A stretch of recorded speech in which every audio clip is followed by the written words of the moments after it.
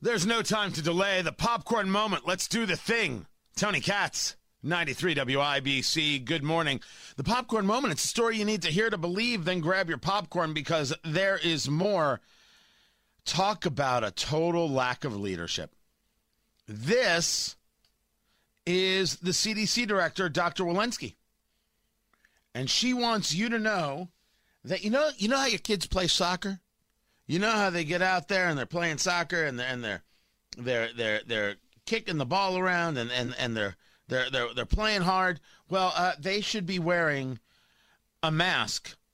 This is what she said on CNN, and to the credit of the CNN host John Berman, a little bit of pushback.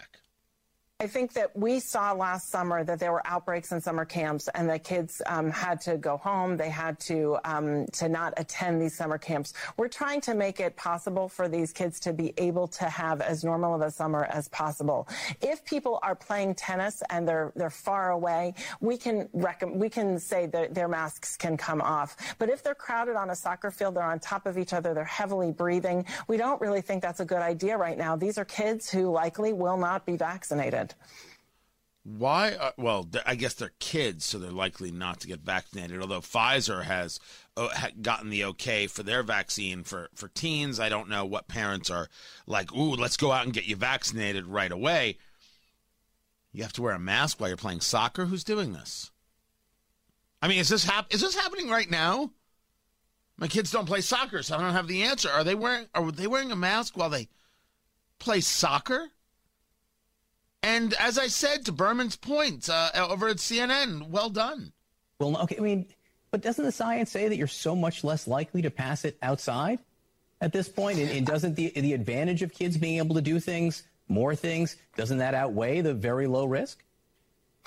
So, I think not all outside is the same. So outside playing tennis, outside swimming, all of those things where you're far apart from one another. If you have a group of 10-year-olds crowded trying to get over a soccer ball and they're all breathing heavily, I think you need to wear a mask because, yes, there's decreased infection risk outside. But if you're all breathing heavily on top of a singular soccer ball, that has the potential. And we've seen a lot of outbreaks associated with youth sports. Look, I don't have any data in front of me that talks about outbreaks in youth sports. I'm not going to say that Dr. Walensky of the CDC is not telling the truth there. I don't have the data. I'm going to take her at her word. I'm also going to take at the word that I can't imagine that you're going to tell a 10-year-old to play soccer while wearing a mask. Now, does this also apply to teens who are playing soccer? Or is it because at those younger age groups, they all seem to mass around the ball and they haven't learned the idea of the triangle and never mind the passing game, etc.? There is a desire for Americans to live in fear. There is. There's a desire. It's out there. People want you to be afraid.